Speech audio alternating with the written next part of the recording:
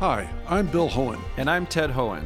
Over the past 50 years, our family has brought many world-class dealerships to Carlsbad, including Mercedes-Benz, Porsche, Audi, Honda, Acura, Jaguar, and Land Rover. That's right. This year we're celebrating 50 years in Carlsbad. So on behalf of the entire Hohen family, we want to thank San Diego. Throughout the years, we've taken tremendous pride in meeting and even exceeding our customers' automotive needs. We value the relationships with our clients and look forward to serving you for years to come. We invite you to visit one of the Hohen Carlsbad dealerships or hohenmotors.com.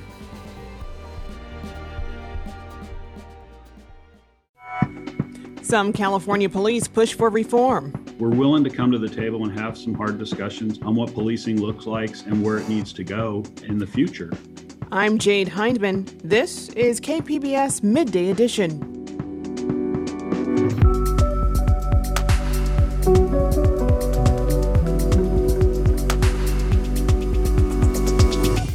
Local unions are encouraging members to get vaccinated against COVID-19. When somebody is a member of a union and their union is communicating with them directly about the importance of an issue, they trust a message coming from their union. And a preview of the Oscars, plus a look back at the Chauvin trial, and more headlines on this week's Roundtable. That's ahead on Midday Edition. KPBS On Demand is supported by Under the Sun Foundation, presenting the Candlewood Arts Festival in Borrego Springs, featuring temporary public art projects that engage community and place. March 23rd. More at candlewoodartsfestival.org. After the death of George Floyd, police reforms were spurred across the nation. This year, there are at least 10 bills working their way through the state legislature. And while there have been consistent calls for police reform in recent years, tangible change likely will not happen without the input and participation of members within the law enforcement community. Brian Marvel, who is president of the Police Officers Research Association and a member of the San Diego Police Department, says it's time for police reform to happen. Brian, welcome. Hey, thanks for having me. I appreciate it. So across the country, we've seen a number of police reform initiatives fail after being introduced. Do you think the current moment following the Chauvin trial will spur on more tangible change? Yeah, I think you'll see a lot of groups, especially police unions, coming to the table to want to have concerted discussions on what improving law enforcement looks like. I think in some of those cases, those bills and police reform ideas were never really brought to the table to where the professionals that were actually out on the street were actually able to have a seat at the table and have a discussion of what that looks like. And I think now there's a little bit more desire to have all stakeholders involved in what crafting that reform and what it looks like to be at the table and have those discussions. You know, much of the focus on these reform initiatives involves mandating a standard for use of force tactics. California now has a standard after Shirley Weber's legislation. You've advocated for a national standard to be set. Do you think that's realistic? I am hoping so. I think the work that we've done here in California can resonate throughout the United States. With AB 392, we also ran Senate Bill 230, which set the standard through training. We also advocate in Washington, D.C., and we've been pushing this message for many years that there needs to be a minimum use of force standard across the board in all 50 states. And I think it's starting to resonate with a lot of the elected officials because several years ago, we would get pushback, believe it or not, from some folks saying that they didn't really need that. But I think the writing is on the wall. And I think that this time right now is a great opportunity to make this happen. And I think this is where the federal government could actually step up and do it right. Other key priorities of proposed reform involve decertifying negligent officers or establishing a duty for officers to intervene if they witness the use of excessive force. What do you see as the main obstacles in adopting these practices? For here in California, our biggest concern is the makeup of the board that's going to oversee that. 7 of the 9 people are pretty much predisposed to be against the peace officer. I don't think you'd find that in any other profession. We obviously advocate for due process. And the board should really be like, look, the department and the people that investigated this officer, they've done everything right. They've done it by the book. And we're going to say this officer can no longer be a peace officer here in the state of California. But hopefully, we're also pushing for a national database. So this officer, when they are stripped of their police licensing, they can't work in any other state. And we think that's extremely important for not just California. A consistent point of criticism for modern policing in America seems to concern training practices as well. What can be done to raise the standard for training officers across the board?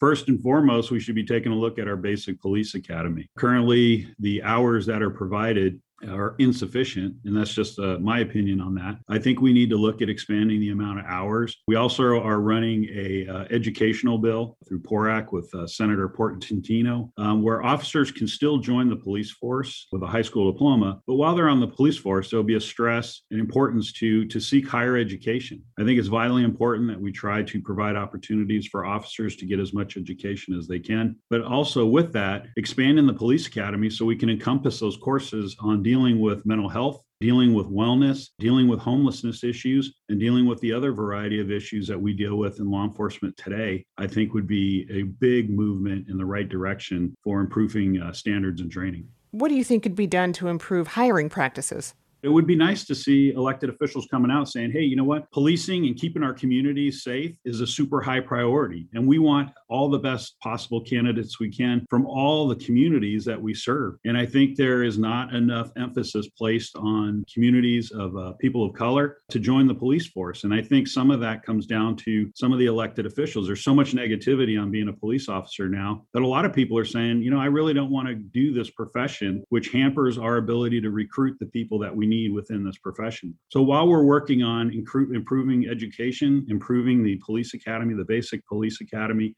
and providing opportunities, being a police officer is a great middle-class job. It provides a pension. It provides very good pay. We should be trying to get people to want to go into this profession to serve their communities and make it better. As someone coming from within the law enforcement community, you've got to walk a fine line in critiquing police practices while also advocating for the role of rank-and-file officers. How do you think current attitudes towards policing in the nation will affect efforts to enact reform? Well, I think, we're obviously in the police union business. We're a little bit on the defensive, but it's not like we don't want to come to the table and have these discussions. We're willing to come to the table and have some hard discussions on what policing looks like and where it needs to go in the future. We have to recognize that we need those professionals at the table to have those discussions. It can't be a one-sided conversation where the only people that are crafting the laws are the people that have never done the job. I don't think it's an effective way to create laws that benefit everybody. I've been speaking with Brian Marvel, president of the Police Officers Research Association and a member of the San Diego Police Department. Brian, thanks for joining us. Yeah, thank you for having me. I appreciate it.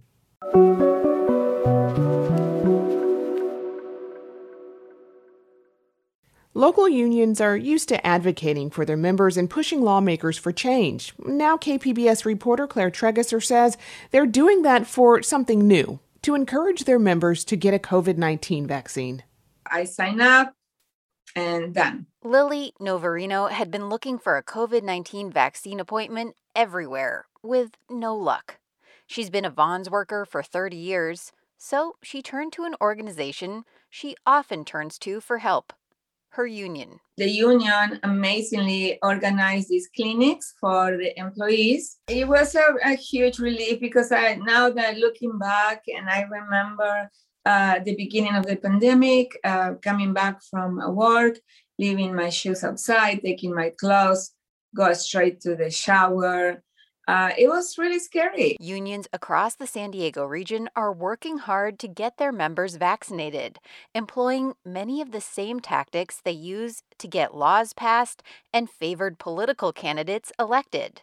They're lobbying lawmakers to grant eligibility to their members and securing separate supplies of vaccines from state and county officials. They've also launched vaccine awareness campaigns among their members. It is a trusted information source for people. UC San Diego epidemiology professor Rebecca Fielding Miller says all of this will have a big impact, increasing herd immunity in unionized workplaces and vaccination rates in low-income communities. There's like a fire hose of information happening all the time, but if your union reaches out to you and says, do this and this on this day, that's really helpful. It's what we do every day. Todd Walters is president of the local food workers union. He says they've made it easy for members to sign up for vaccine appointments at union-run clinics and are encouraging those who are vaccine hesitant to get the shot. When you you visit members on a job site. It's people don't understand what a big, how important that really is, because you see people on the job site, you kind of have a captive audience. But most importantly, you build those relationships with them where they trust you. They share information with you. Unions that represent childcare and home care providers and utility workers have also organized their own vaccination clinics. The International Brotherhood of Electrical Workers Union successfully lobbied the governor to add utility workers to Tier 1B so they could begin receiving vaccines in mid-March. Now, Nate Fairman, the business manager for the local branch, says more than 50% of his members are vaccinated. Your union is one of your most trusted sources of information. People get inundated with information from, their employer, from their, community groups. But when somebody is a member of a union and their union is communicating with them directly about the importance of an issue, they trust a message coming from their union. Bridget Browning, president of Unite Here Local 30, a hotel workers union, says she's letting her members know that skipping the vaccine may cost them work. We're going to have to really tell our members, well, if you don't get vaccinated and this customer says you can't be in their banquet room, you can't be in their banquet room. Even for non-union workers, pressure from coworkers and friends can often make a difference in whether they take the shot. Paolo Morales is the sushi manager at Sushi Deli in Mission Hills and says at first many of his coworkers didn't want the vaccine, but now they're coming around. We're never gonna go over this situation if the 50% of the people got the shot and another 50 just wait to see what's gonna happen. After seeing Morales and others get their shots, another coworker, Daniel Flores, says he will get one too. Yeah, it's a new vaccine, and we don't know much about it because it's barely coming out, but it's all about each other's health, Claire Tregesser, KPBS News. KPBS On Demand is supported by UC San Diego Osher Lifelong Learning Institute, hosting an open house to learn about the upcoming classes and seminars, member benefits, and meet the volunteer leadership team. Saturday, March 30th. Registration at extendedstudies.ucsd.edu/OLLI. You're listening to KPBS Midday Edition. I'm Jade Hindman. The 93rd Academy Awards are taking place this Sunday, and the pandemic has forced the ceremony to make some changes, including moving to a later time in the year. To discuss the event as well as the slate of nominees, we had KPBS cinema junkie Beth Accomando and Movie Wallace's podcaster Yazdi Pathavala join Midday Edition. Here's that interview. The Golden Globes and the BAFTAs, that's the equivalent of the British Oscars, have both taken place online. Beth, what is the Academy doing to be different for its award ceremony? Well, of course, the Oscars want to be different and special. So for this year's Oscar ceremony, they're doing away with the in-person parties and kind of those events, but there will be nominees and guests in person at the traditional Dolby Theater and other locations as well. And there seems to be no sweatshirts, no PJs rule in place for the people who do attend. And there's not going to be a host this year, but multiple presenters.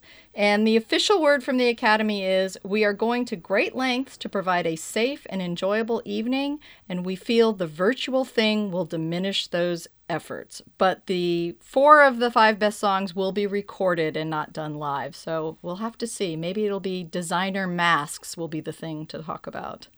Oh, well, bejeweled and all, we shall see. And Yazdi, do you think these pandemic ceremonies will be entertaining enough to draw an audience? I'd hope so. Anytime they do something differently, there is a greater probability of things going wrong, and that makes for good entertainment. And this year, filmmaker Steven Soderbergh is one of the 3 main producers for the Oscar telecast.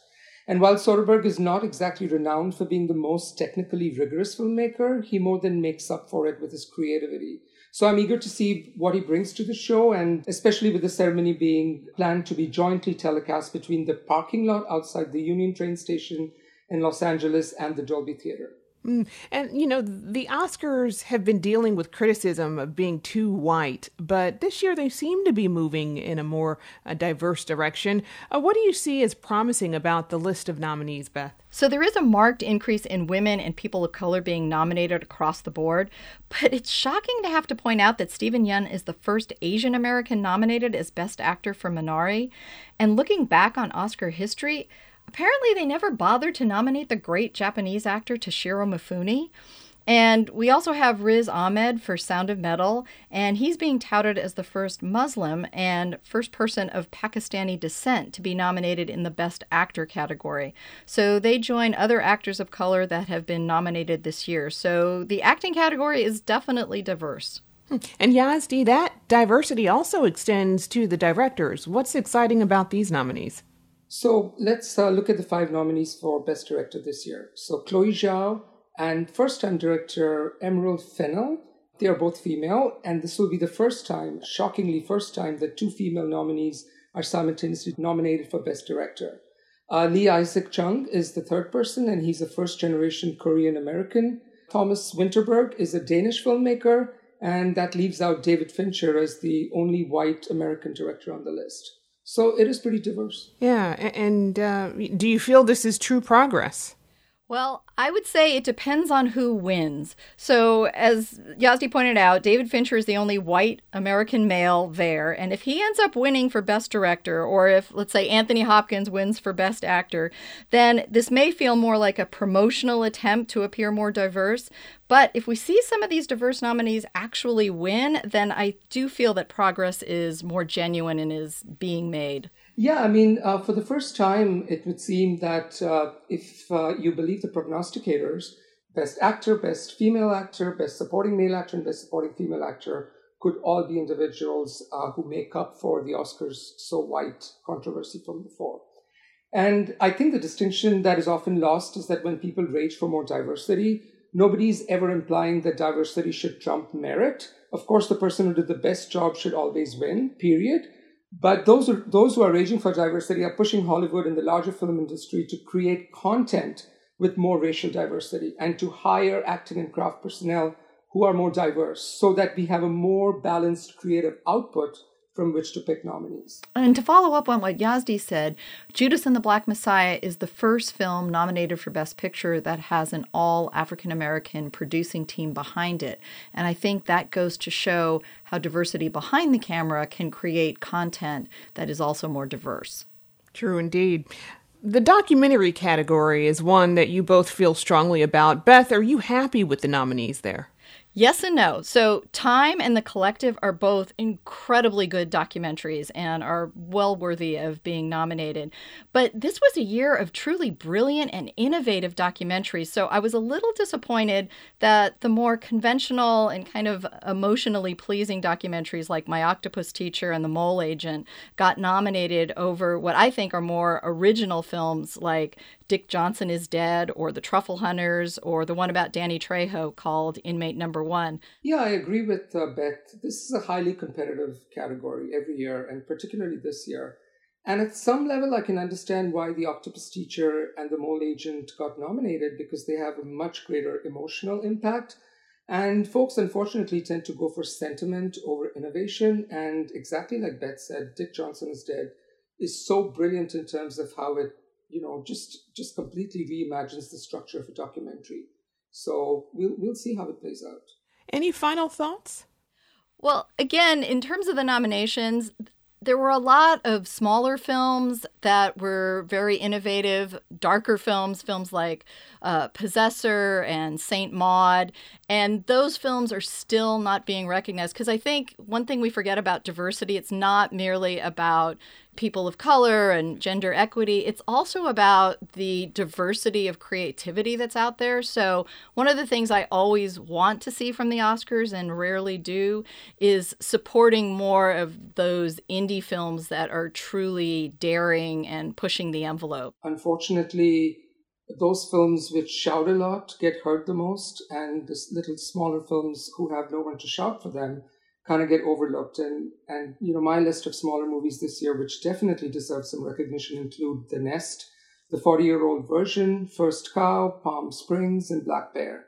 But I take some solace in knowing that a smaller film like The White Tiger at least got a Best Adapted Screenplay nomination. All right. I've been speaking with KPBS cinema junkie Beth Accomando and Movie Wallace's podcaster Yazdi Pathavala. Thanks, you both. I appreciate it. Thank you. Thank you, Jade. KPBS On Demand is supported by Under the Sun Foundation, presenting the Candlewood Arts Festival in Borrego Springs, featuring temporary public art projects that engage community and place. March 23rd. More at candlewoodartsfestival.org.